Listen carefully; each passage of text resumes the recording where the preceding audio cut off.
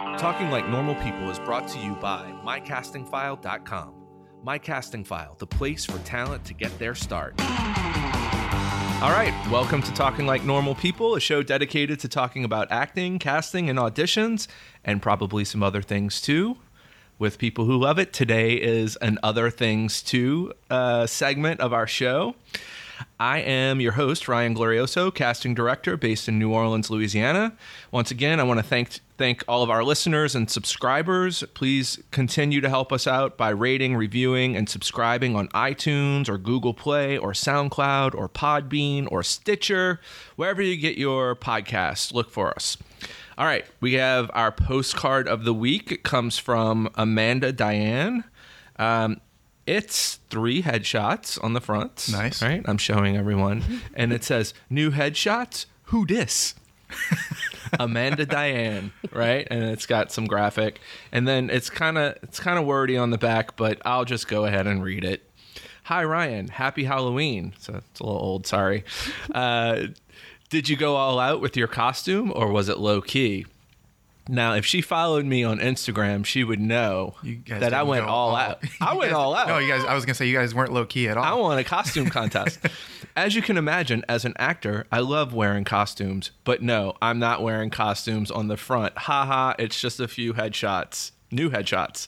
Switching gears, this quote is really resonating. Oh my God, I'm so tired of reading this. Sorry. Switching gears, this quote is really resonating with me right now. It goes, be at war with your vices, at peace with your neighbors, and let every new year find you a better person. Benjamin Franklin. All the best, Amanda Diane. She's with Pastorini Bosby Talent. That's in Houston. All right. Or on Instagram, Ms. Amanda Diane. All right, I did that. All right, I'm not keeping it. I don't know if you probably, I'll tell you about it after. I'm talking to our guests. You placed it nicely on the table instead of throwing it. I know. I usually throw it, but I felt so bad because she spent so much money on or took so much time to write this form email or message. Well, it was personalized somewhat. Somewhat. Yeah. Okay. Our guest this week works in a different capacity than our normal guests. If you are a working actor, there's a good chance she has stared at your face and picked apart your work to make your performance the best it can be. With credits in editorial departments of major motion pictures like Olympus Has Fallen, Texas Chainsaw 3D, as well as documentaries and TV shows, her current project, Breast, which she also directed, is making its way through the festival circuit. It's to very positive reception. Please welcome editor extraordinaire Eva Contis. Hello. Where's the applause? We put that in. We have that. We have that. Yeah. Okay. Yeah. So what was I going to say before we do a postcard of the week, obviously. I was going to tell her, my thing about postcards is like the very first episode, I went on this whole tirade about how I hate getting postcards and I never look at them. So now I'll look at one on every episode because people send more of them. Never send you a postcard. No, like actor postcards. What not about you. like movie postcards? Okay. Sure. Now I'm all worried about wow. No, you never send a postcard. You go to Hawaii, I want a postcard from you. Okay, fair enough. Yeah. Okay. All right. Ava, tell us about you. Who are you? Where'd you come from? How'd you get into show business? You can go as far back as you want. Yeah, I could go back really far. It's something that I've always wanted to do. But editing kind of, I always say, was a calculated move. I've always wanted to be a storyteller, a director, a writer, although I like directing more than I like writing, and I like editing more than I like writing. So, but I actually just worked for free for a year. I was a school teacher and took out my retirement, worked for a year for free, and I knew that if I got into editorial, I would learn story, I would learn about performance, I would learn about filmmaking from, a kind of a wider perspective, because you're the first person, like one of the first people on the job, and then you're last to go. So, so how did you, so you were a teacher before getting into filmmaking. Did you go to film school or anything like that? No, I took a couple of classes. No, I actually turned down film school when I was younger, and then I got a degree in Latin American studies. that certainly hasn't done anything for me. I speak Spanish, but that's about it. I might have a role for you. Yeah, good. I'm sure I don't look the part, though. So yeah, I did take classes. I took classes at CSUN, Cal State Northridge. Okay. And then that's kind of like how I made my connections to work for free. And then Craigslist. People are always looking for free work on Craigslist, and so I took every opportunity I can. This is like what years back in the day, or this was probably like 2003 or 4. And you were in Los Angeles. I was in LA, and there's just a plethora of poor filmmakers trying to get the work done, and I had my professor lived down the street from me, and so he kind of became my mentor. And so I would go to productions and they would say, like, we can't afford assistant editor, and I'm like, I don't need money, I need experience. And my mentor would like teach me how to do it properly, and then I did it for the production properly, and then that just led to paying work eventually. Nice. Yeah, and I learned the new software. At the time it was Final Cut Pro, so I bought a computer and put the software on it and learned it, and no other editor knew that. So I actually got bumped up to editor faster. Smart. Because of that, yeah. Now, calculating. Were you working for a big editing house or something? No, I was never qualified to do that. You know, and I didn't want to. Like, I'm not a secretary type. I can't do Excel. I'm just not good at making copies. So those sorts of jobs just never worked for me. So I just found it like freelancing really worked for my personality. So I would just go from gig to gig. And then, how long were you out in LA? And then how did you transition to being in Louisiana?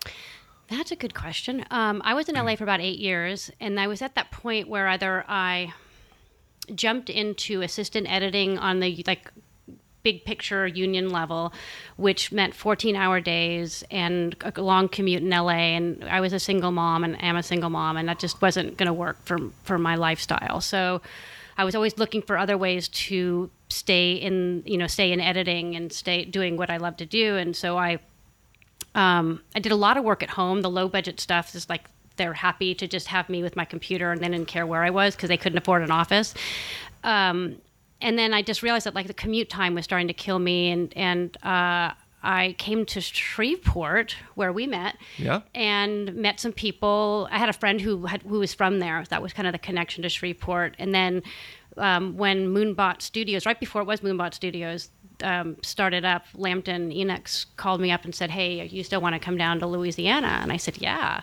So it really started in Shreveport. And Love Lambton Enochs. I know, yeah. Brought me to the state. That's awesome. Yeah. Lambton, I doubt he listens to this podcast, but if you do, hi. We can send it to and you. How are you doing? He's awesome and responsible for so much of like the beginning of my casting career too. Right. That's really cool. I mean, I did some of my first projects were, with him over and over, in shows he was producing. He's an awesome guy. Yeah, that's great. Yeah, no, and then we worked in Moonbot for a while, and then what happened to Shreveport. And then Moonbot won an Academy Award. Yeah, we did. Yeah. Yeah. Did you edit on the flying books of Morris? Fantastic flying books of Mr. Morris Lesmore. Wow. Yes. That's awesome. Yeah. It's a mouthful. So you got to edit an Academy Award winning short film. Yeah. That's amazing. It was pretty awesome. It was just it's a beautiful movie. Mm-hmm. It was, and a lot of heart and soul was put into it, and I think that's why it is so beautiful. It was, Moonbot did grow, and I should have put that in your intro. Yeah. God. Well, it's not. Look, I worked on it. Did you get to touch it? No, I didn't. What? I should have. I know. I'm sure I can call up Bill and go, "Hey, can I touch the Oscar?" I want to hold the Oscar. Yeah. There's 2 of them, right? Because did Brandon get one too? Did they get 2 of them, or they have to share it? I don't know. You don't know. I think you have. I don't know. Brandon Oldenburg. Yes. Yeah. William Joyce. William Joyce. Awesome. Okay, so then you're in Shreveport and you're getting these gigs and you're working for Moonbot, and then you become sort of this go-to editor in the area, or what? Not really. No. Nope. I did do like some of the union shows that came through. I was a union editor, and so I did assistant editing, but I still was working for people in LA, and I through my connections in LA, I worked for, on a film in Singapore, and a lot of my work wasn't coming from. So if the film is in Singapore, do you have to go to Singapore, or you just do it here? No, it's great. You can do everything from your your couch if you want to. And then you could Dropbox and Frame.io and. Now, are you of an era that is strictly an editor on your computer, online, all this stuff, or do you know how to edit film as well, like cut it? I actually, the thing I gave up when I moved to the state was my Moviola. I did have a Moviola. Not that I ever really edited on that. I mean, nobody really shoots on actual film these days, right? It's well, pretty there'd be rare. some arguments, but yes, you're most people don't. And when you're not certainly not editing on film. But I did edit a short. My mentor insisted that I learn how to sync dailies and to understand the concept of a bin.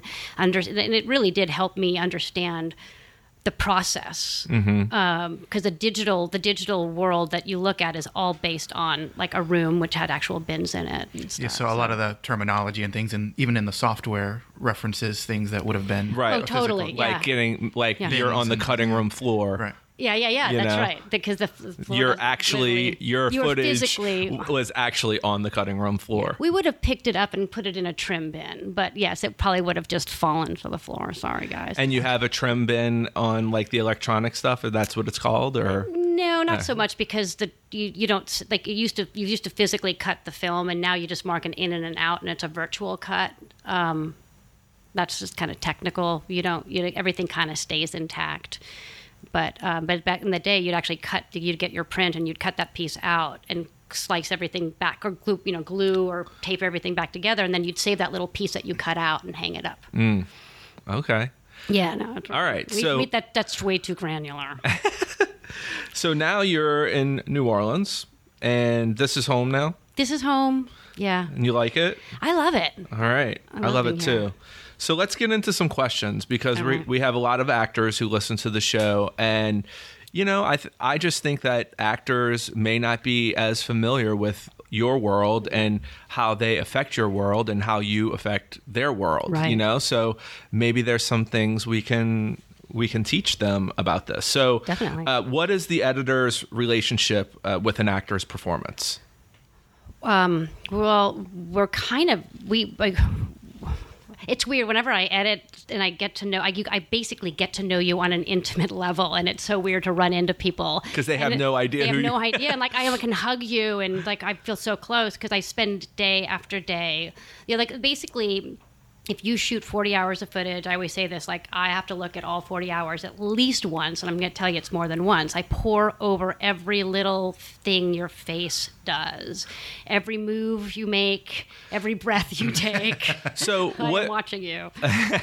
I had to take it to the end. Yeah. So that was actually going to be one of my questions in this was, do you actually watch all the footage? Clearly you do. Yes. What if you have that much footage of a thing, how do you remember? Like is there like a system where you like mark something with like this gets 2 stars, like this clip gets 2 stars, or like I'm going to put this in a bin that's selects or so. That's select. Okay. Yeah, that's a good question. Well, actually, it starts with the director. The director has what are called circle takes, and so for every setup, you'll have a circle take. And then I know that that's the director's favorite performance. But, when you think about a take, the first half might be great and the second half might be weak. But then another take may have a strong first half and a not so, and you'll edit them together. You can piece it together, yeah. But yeah, there's circle takes. I'll always pull my selects. Maybe I'll put markers in there. That's a first impression. When you start to get granular and the story starts to emerge more, you start to look for different things. Now, I'm sure there are situations where there are circle takes, but then the story starts to develop a certain way, and maybe those circle takes have to go away. Yeah, absolutely. Is that hard? Is that like, are you not as connected to, are you not as, what's the word I'm looking for? You don't have as much invested as like the director that was there on the day. Mm-hmm. Yeah. So is it easier for you to say, no, we have to. Yeah. That's exactly why I think it's in your title, like edit. Yeah. Right. Yeah. To be able to do the checks and the balances. I think you're totally right. I think when directors are there, they know what it took and they know how they felt in that moment. And then my job is to tell the emotional story, and it may not be that emotional moment. It may be a moment before or after. It just depends. But I don't have the final say as an editor either. So it is ultimately the director's choice. Right. So, okay, back to the relationship with the actor. Is there any, I mean, I get like you get to know them in a way that they don't know you. But what is your relationship like to their performance? Like, are you able to make them better? Yeah. Yeah. I mean, I would prefer not to have to do that. Like, can I start with that?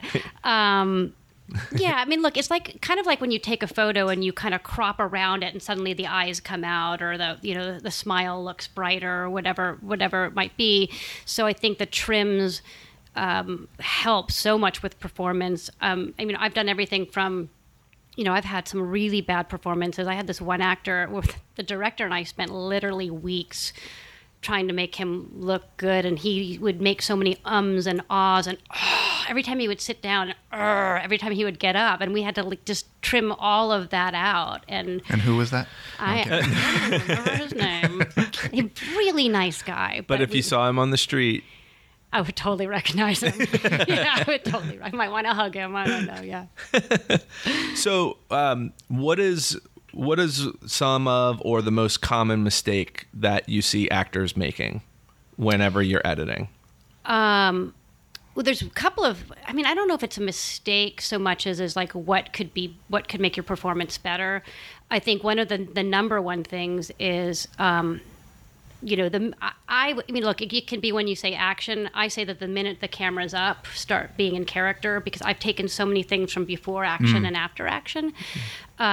Just be in that moment from the minute the rolling sound.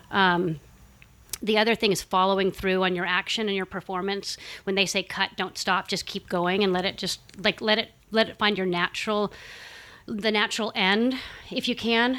I mean, that can be a discussion with the director, but I don't think directors are. Usually, a director will be thinking about what they got, and so many times, if an actor keeps going, there'll be this wonderful, beautiful moment that I can cut around, and nice. So just keep it. I would say definitely keep it going.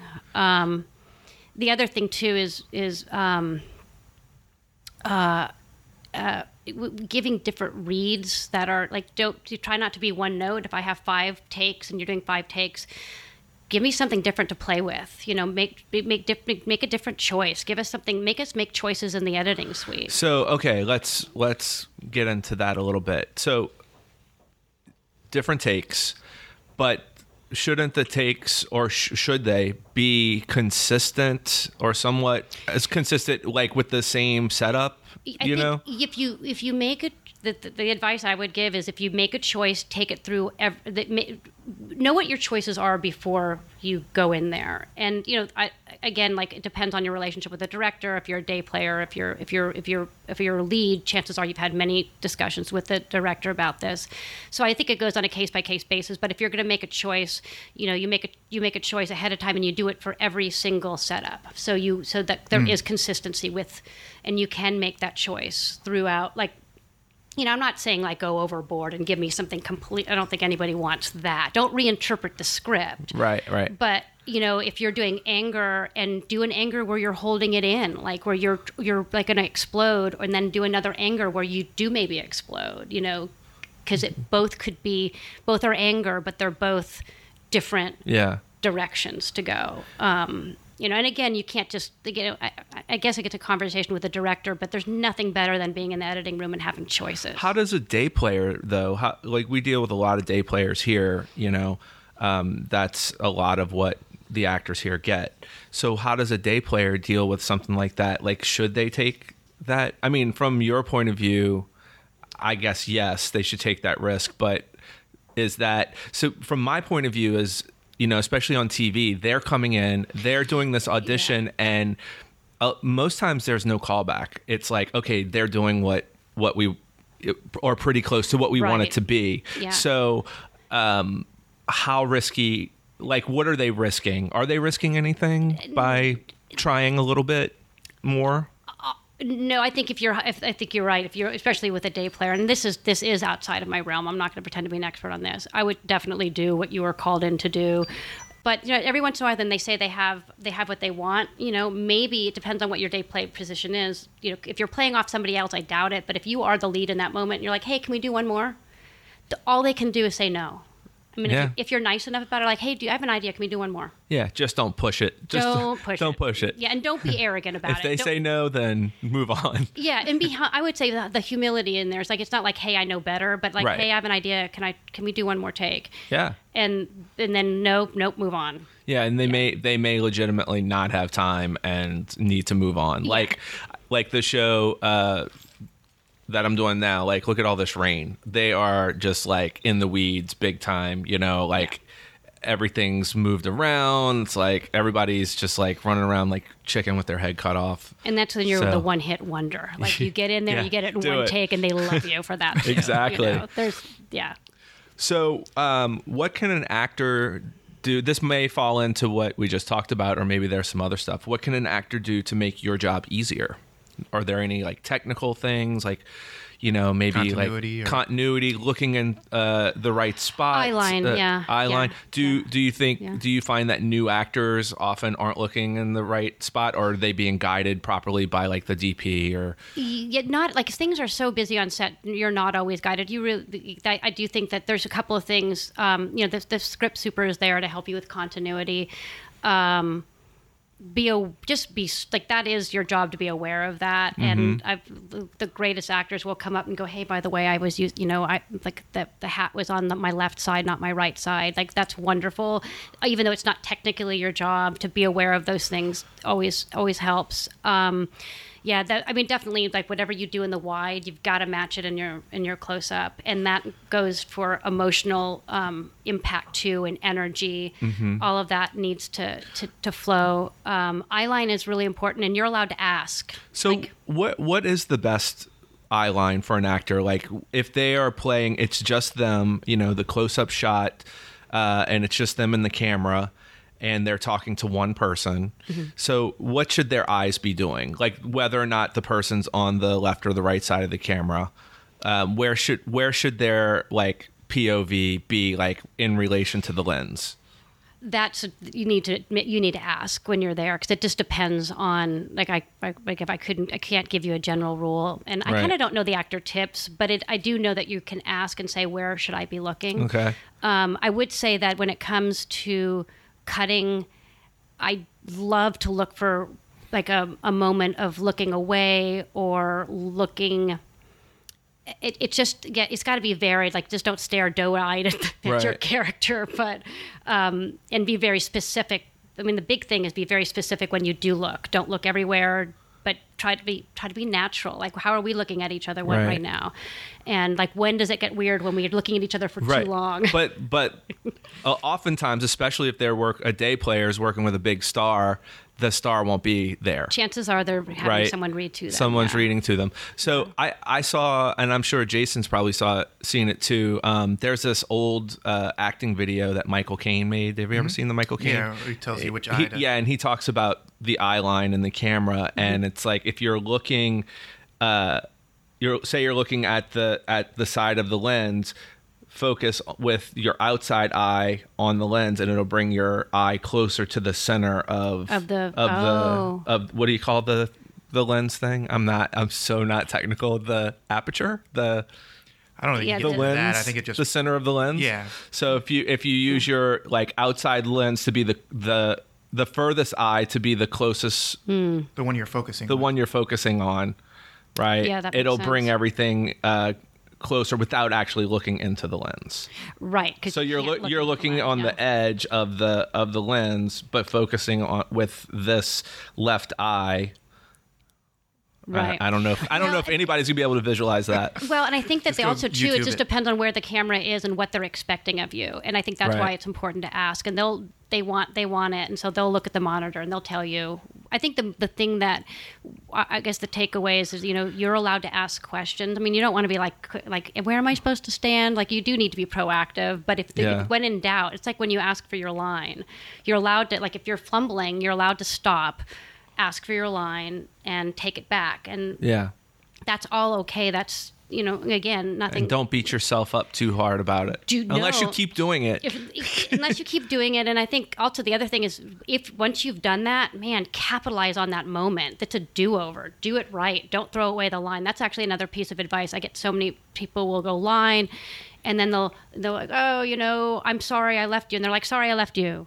Or they throw the line away after throw they it get away, it. and I'm like, I can't even use that. So, take that moment. You've just stopped everything, and your other actor is usually going to be gracious about it, and they'll ask for their cue, and take that moment to do it right and do it, try to do better, I guess. Do better. Different. Be good. Not better. Not fair. So I may not ask you this question because I feel like we were just kind of talking about it. Are you familiar with different camera lenses, or is that not your world? I mean, as a director, I'm learning, but that's not my world, no. Okay. So I was going to say, like, what's your perspective of the actor's performance based on different lenses? But maybe I need to get a DP in here. Yeah, well, I actually think what you're saying, like there's a close-up, medium, and wide, that has nothing to do with the lens. That has to do with, how you capture that is not the same as what I'm looking at. So you said that they need to have the same energy and give the consistent performance. But what are the differences that they should know what to do based on those different framings? Yeah, that's a good question, because I think when you're in a wide shot, your energy or your performance, it can be bigger because it's wider. And these are all skills. I don't know how to teach this skill. All I know is what I see. But a close-up, man, we can see everything. So if you move your head like a lot, like you have to keep so steady, because moving your head is really distracting and looks dorky. It just looks, if you see it, it looks dorky. The other thing is making mugging faces, like where your eyebrows go up and the little wing, or like, that stuff makes me nuts, because it's not usable. You have to trust. Again, I don't know how to act, but you got to trust that, the stillness inside you. Like if you're hurt or angry, if you believe that, we'll believe it. Just trust it. I tell actors all the time, if you think it, we can see it. That's what I say. Yeah, as a director, I'm like, just think it. We can see that. Yeah, dare to be boring. Yeah, and you'd be surprised. Like there's just something behind that eye that just we capture, and that you don't have to do with a face. Yeah, you don't have to put that little muggy extra button at the end of your No, please. That's good. And then there's a two shot, right? Mm-hmm. What? Oh yeah, actually, one piece of advice I would say, when it comes to dialogue, actually, the time, I'm sure everybody knows not to talk over each other. But sometimes in real life, we do talk over each other. And so I would say that when you're in a two shot and you're both on screen together, there's 5 of you on screen together, you can talk over each other. Like that's fine, because that's what we see. But we do want a clean performance from your singles, and we can overlap. Secret. Nice. We get to do the overlap. Editing. Yeah. I have an interesting tip from Mr. Gary Grubbs that told me if you're ever in a scene with a lead, make sure you tap them on the shoulder so that they have to use the two shot instead of the shot with just the lead. Really? Is that true? I've never heard that. Well, because you wouldn't just have a random arm in the picture, so you'd use the two shot. Oh, that's also tricky stuff. That's like people who want to flub. That's how you don't make the cutting room floor. Yeah. Well, but I always hear tips about don't do well on your medium shot, so they use the close up. Here's the thing. You can't have a movie of all close-ups. It makes you claustrophobic. Right, yeah. And there's a lot of information that we get from you picking up your coffee cup or you slipping something under your book, or there's information we need. And I think inserts are can be cheesy. So in a lot of, people don't always shoot them. So if you don't give me that information, then we're missing plot points because of some trickery. There's absolutely your emotional moment. Here's this real secret.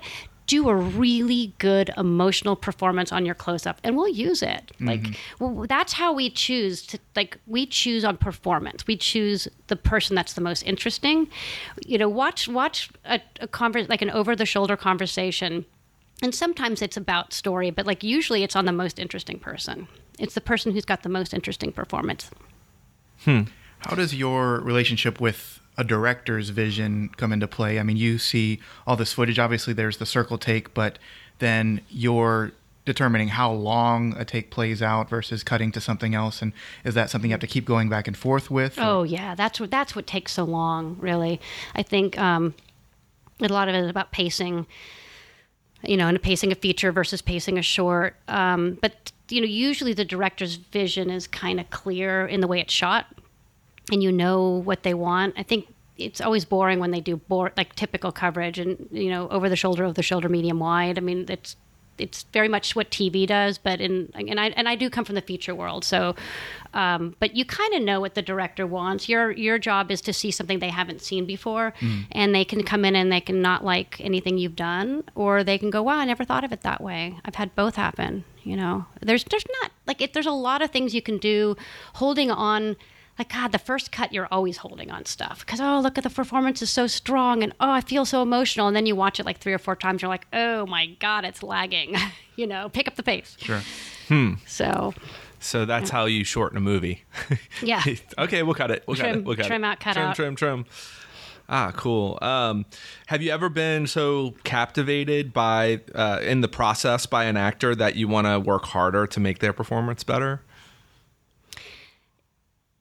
Yeah, well, I've done a lot of B movies with a lot of, new talent and so like a lot of the feature stuff I've done, I would say no, but that's why I love doing shorts because I get to work with, usually better talent for less money, unfortunately. But there's a few performances. Actually, when Terry Weibel's performance in Breasts was just so like there was just so many different choices. I had so many subtle, like nothing over the top, but just those emotional beats and those emotional moments that like there's nothing better. Like because a lot of the B and C world is about process of elimination. Like you edit by process of elimination, the one take that's not messed up, where we get our plot point that might have some emotion in there. Great, moving on.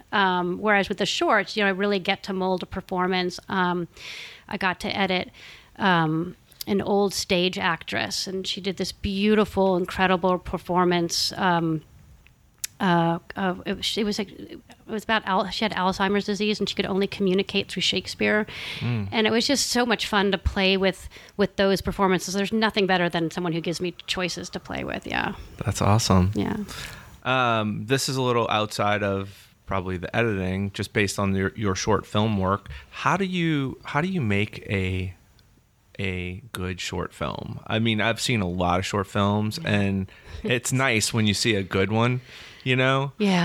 Since you have worked so extensively in making short films, editing them or directing them, how do you make it a film, with a beginning, middle, and end in such a short amount of time? Well, I think that it is the key is to not make a feature and put it in a short. And I think so many times people take 15 or 20 minutes and they try to put what is normally done in 90 minutes. So I think the first thing is shortening the scope and really kind of putting a scene together that is an emotional scene that could be part of a bigger picture. So that would be because it's all like I always use a metaphor, and not everybody gets it, but it's like if anyone who's ever sliced a layer cake, the bigger the layer cake, the bigger, the wider the cake, the higher your layers can go. So the smaller the cake, you can't go so high. So to me, it's the same thing with a short film. You can't put too many layers into a short amount of time because people don't have time to absorb it. Right. So I guess that's my advice: is don't try to put a feature in a short. Nice. And how has writing and directing changed your perspective, or has it, as an editor?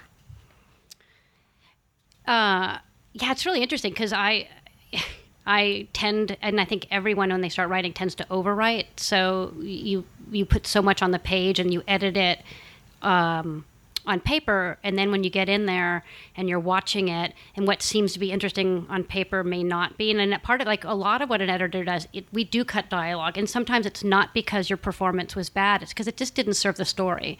So don't feel bad if something's been cut, like this great monologue got cut. It's like, it just might have been too much. So yeah, cutting my dialogue.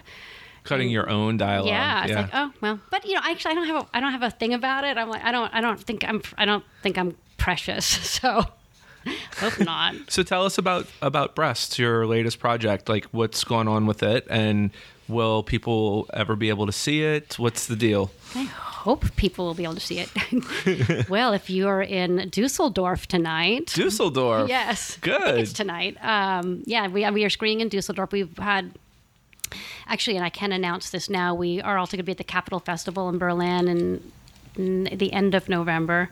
Wow. Are you going to go? No, I'm too tired. And it's probably really expensive. I know. Well, and I was just saying I need to get into some work mode before I go jumping off to another film festival. But yeah, it's doing the film festival circuit right now. And then after that, my goal is for people to see it. And I know that the whole team, the whole reason we made this film was not just to be on a film festival circuit and like patting ourselves on the back. The film, the subject matter is something that we want people to see. We're hoping to get it to nonprofits and allow mothers to see this and to kind of spread the word. What's the storyline in a nutshell? Like, it's a without giving it away. Sure. Well, I mean, there's always a little surprise. It's a breastfeeding mother who's gone back to work when her son's 8 to 12 weeks old, and she's balancing breastfeeding and work. And her male coworker is very uncomfortable with her breaks and slaps her with a sexual harassment complaint. Nice. Sounds good. I haven't gotten a chance to see it yet. I really want to see it. So maybe I'll get a link or something that I would not share with anyone. Under your Christmas tree. Awesome. Do you have any questions for me or anything that I didn't cover that you wanted to talk about that might be of interest to actors from an editor's point of view? Let me think about it. I'm sure there is. I'm sure like tonight I'm going to go like, oh, I should have.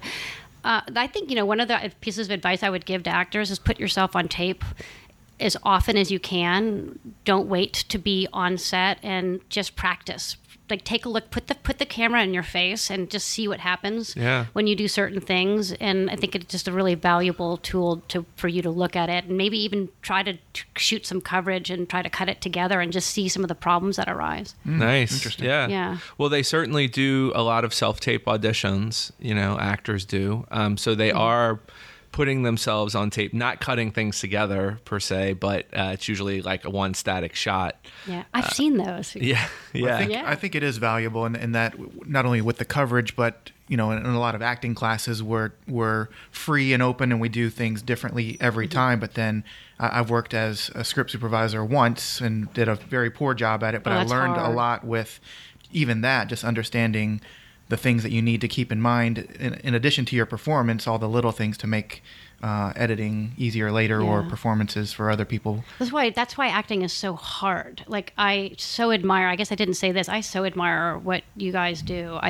It's a really tough craft and you're super vulnerable and then you have to be super professional and think about all these different things at once. So it's not easy and I respect it so much. Even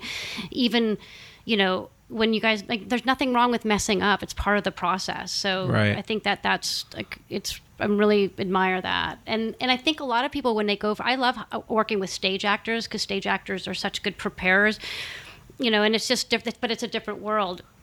It's bigger. You got to be big on stage. And when you're on film, it's just, you got to just quieter and smaller. And so one of the things we talked about with our guest that we had previous recording on is, and most of our guests who have done theater, is that there's this lengthy rehearsal process in theater, and especially with day players, there's never rehearsal. Is that good for you as an editor that they're not getting a chance to rehearse? Does it bring out like a natural in the moment performance like something like that, or would you prefer to see that they had more time to rehearse? We actually had this conversation last night. A bunch of directors were talking. We all got together with the students at UNO and kind of discussing that sort of thing. And that's a really interesting question because, Clint Eastwood doesn't like to rehearse.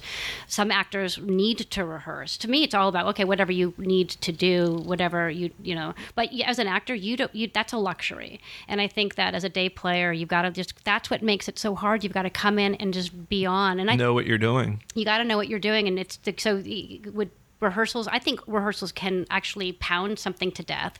I can say that I can see an actor that's over practiced their lines because there's no variation in it. Like it's the same exact thing every time, and 5 takes of that can be boring. So maybe rehearsals is not necessary. Like I think film is not a rehearsal medium as much as theater. Theater is, yeah. Yeah, the muscle memory, that's the thing that you don't get. You got to do it you get that one rehearsal. You better have some good muscle memory. Yeah, that's hard. It's man, but that's the job, and maybe that's why one of the reasons you get paid so much more. In film as opposed to theater.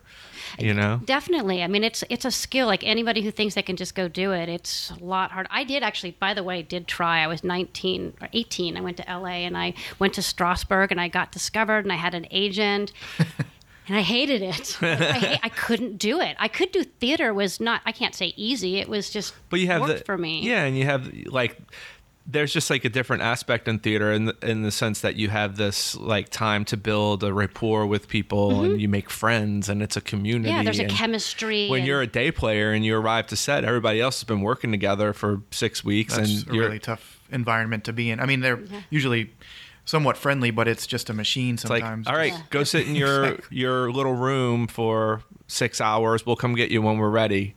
Put those clothes on. Yeah. Knock, knock, knock. We're ready okay, we're ready for you. I had a time where it was just a mistake and got sent to the wrong place. So when I got there, it was just ready to shoot. So no highs, no nothing. Just sit down and you haven't spoken to anybody and you're just going. Gosh, okay. That's incredible. Yeah. No, it's and that's your job. That's your job to turn on and turn off. It's so strange to me, but it is. You're right. That is why actors get paid because it's a tough and professional craft. Yeah, and I was telling actors this past weekend at a thing I did. You are being paid, so we're expecting you to know how to do the job, even if it's your first time. Yes, absolutely. You can ask questions and whatnot, but you do need to be prepared and ready and know what you're doing. Yeah, and your questions really need to be professional questions. Okay, what was the moment before? Those are good questions, to understand context. A lot of actors, because things are shot out of order, don't know, and that in order for them to stay in their emotional moment, they just remind me what the moment before. I think eyeline's a good thing to ask, but if you can't hit your mark or you don't understand how to do a run through, you should know how to do those things, I think. Not that I could, I'm not saying I do, but again, I bow down to you guys. Well, I don't have any more questions. So are we looking good, Jason? Yeah, we're doing great. All right. So I guess we could end it there. I think this was really valuable for actors, especially because there's a lot, like I said, in classes that we don't think about because we're just working on performance. But I've found that when you can add those other layers, and I still get confused sometimes on which shot we're on and what I can do. I think it more understanding the different shots and what you can do can open your performance up a little bit more because especially as day players or if you're only on for a few days, you're cautious because you don't want to rock the boat. You don't want to do too much to get kicked out of there, I guess, or whatever. So I think knowing that they're on the wide and you have a little bit more freedom or whatever is helpful. Yeah, definitely. Did I ask this question? So I asked you about the being captivated by a performance and just wanting to, dive into it and make it even better. Have you ever had to fix something that you have to keep because it's a major part of the story? And how do you fix the performance? Outside of reshooting? Yeah, there's only so much you can do. The things that we do, because the answer to the question, I've actually seen roles completely end up out of the picture because they were or cut down to a bare minimum. But they had to be there for plot points. And then I told you about the lead that we had for this one movie that I worked on, that his performance was just really difficult to mold. And we could only get so far because ultimately it like there's a lot of things like ums and ahs, that's wrong, but there's also like that emotional moment and eye line and all these things. I mean, we do things like flop shots. What's that? We take the image and we turn it around. So like to change an eye line or something. Oh, wow. Okay. Or if they cross the line, like understanding the axis line and that sort of thing. I mean, that's not your job, but to understand it is a good idea. Yeah, I mean, the real what is thing... just so people know, what is the axis line? It's when you... I guess the best way to... I would Google it, because I'm going to butcher the definition. But basically, it's when you're... To explain it is like when you're looking at the screen and you, as the audience, understand the geography from left to right. It's when you flip that around and you don't know where you are anymore. And Okay. it's so just Google it. Don't ask me to explain it, because it's gonna be one of those things that's hard to explain. That makes sense, actually. But I do want to say, like, if you know, like, what we do is we'll be on the actor that's good. Like, we'll just stay on that person, and so that's what happens. Like, you get less screen time that's how we cut around bad performances. I worked on a project where we revoiced an actress the entire thing. And like that's another thing we can do. Oh, actually, before we move on, I should talk about ADR. And because ADR is a really important part of the actor's process. There's almost no film that doesn't somehow do some sort of ADR. If it's not for sound issues, it's for performance. And that's another thing we did with this actor, that did the ums and the ahs, is that we did 8 hours of ADR redoing his lines. Does that actor listen to this podcast? No, Okay. I don't think so. Okay. No, he's not local. This is years. This is this big beginning of my career. Okay. But don't check my IMDb. I won't give you any more details. First movie. No, it's not. Okay. I don't think. No. So 8 hours of ADR, which is additional recording, right? Yeah. And and this is where performances can change. Like very often they'll bring you in to do like, okay, well, we want the read to be a little more sympathetic because everybody hates your character, and now this is the time that you're becoming nice, and we have to like make that transition. So it can be for story, it can be for performance, it could be for technical issues. Take it seriously. Like, you bring the same performance that you brought to set for the ADR. It's so important, because the sound, like it's not just lip syncing. It's you got to be in that emotional moment. I did one with what's her name from 90210, that actress. Tori Spelling? No, the dark hair gal. Shannon Doherty. Who's actually a really strong actress. Yeah. And she did this whole scene where she was in tears and crying, and then it turned out the air conditioner was on. We had to redo the whole thing. Oh God. And she was so angry. But she did it like one take. Like, she's a real pro. Like, she got in there, got into that emotional moment, probably used a little bit of that anger. Yeah. You know. But yeah, so definitely, like, bring your performance to ADR. Don't think it's lip syncing. It's definitely about performance. Now, as an editor, are you usually present for an ADR session? Not necessarily. I have been in the low budget world. I have been, but maybe not. The director usually is. Yeah. Yeah. If you need motivation, there's a clip of Hugh Jackman for Logan doing ADR, and he's like totally in it. Just it's awesome. Yeah. No, it is a performance, and so a lot of people will come in and just think like trying to lip sync and match it up, and like it's way more than that. Yeah. You know? Yeah. I've had to do ADR before, and it's not easy. No, it's another thing. Easy. Like I practiced that. You know, you practice with a QuickTime movie of yourself, and then try to replace your dialogue. No, it's hard. Yeah. Well, this has been pretty informative. This is awesome. Thank you. So, Jason, thanks for thank you producing and asking questions. We have some social media at Talk Like Normal, at Glorioso Casting, at Jason Edwards TV, at Full Grown Mouse, Justin TC __. Do you have any social media that you want people to follow, for breasts or anything? Yeah, I think we're. I don't know all my social media handles. Facebook. Yeah, we're on Facebook and Instagram and Twitter, as well as It's I'm on Breast the Movie or something? Breast the Movie or Breast the Short Film. It'll come up. Or just find me and I'll point you in the right direction. Awesome. Well, thank you so much for coming. I think this is going to be an awesome episode for people to learn from. And so that's it. All right. Thanks, guys. We did another one. Woohoo. Talking Like Normal People is brought to you by mycastingfile.com. Create a searchable profile accessible by multiple casting directors who are casting major film, television, and commercial projects. mycastingfile.com.